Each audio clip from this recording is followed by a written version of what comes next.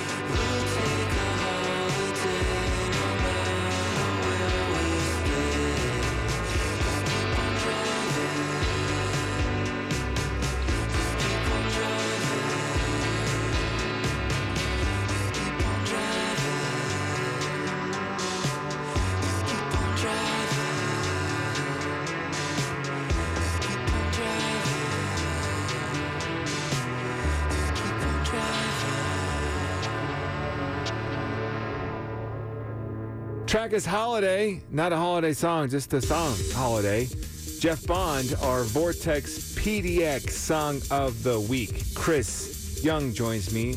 What's the story behind this guy, Chris? Yeah, we actually posted this song on the website at the beginning of the month, and our writer, Ryan J. Prado, wrote, Weezer wanted one, Madonna wanted one, Jeff Bond wants one too. And I think that, this is better than a Christmas song because this is a holiday song that's relevant all year long and just is a song with a great vibe and makes you feel good and has, a sunny disposition to it. So yeah, like I mentioned before, the song, he's got a bunch of other music that is out now, and he will be continuing to put out music as well. So get on all your streaming platforms or head over to Bandcamp and check out Jeff Bond. Chris, that's going to do it for us this year. I want to thank you for all your input and all of the knowledge that you bring forth on this radio station. Local bands, I'm sure, appreciate it as well. So happy holidays, Chris, and happy New Year to you. Yeah, same to you. All things local music, grab his magazine. It's Vortex Music Magazine, VRTX mag.com.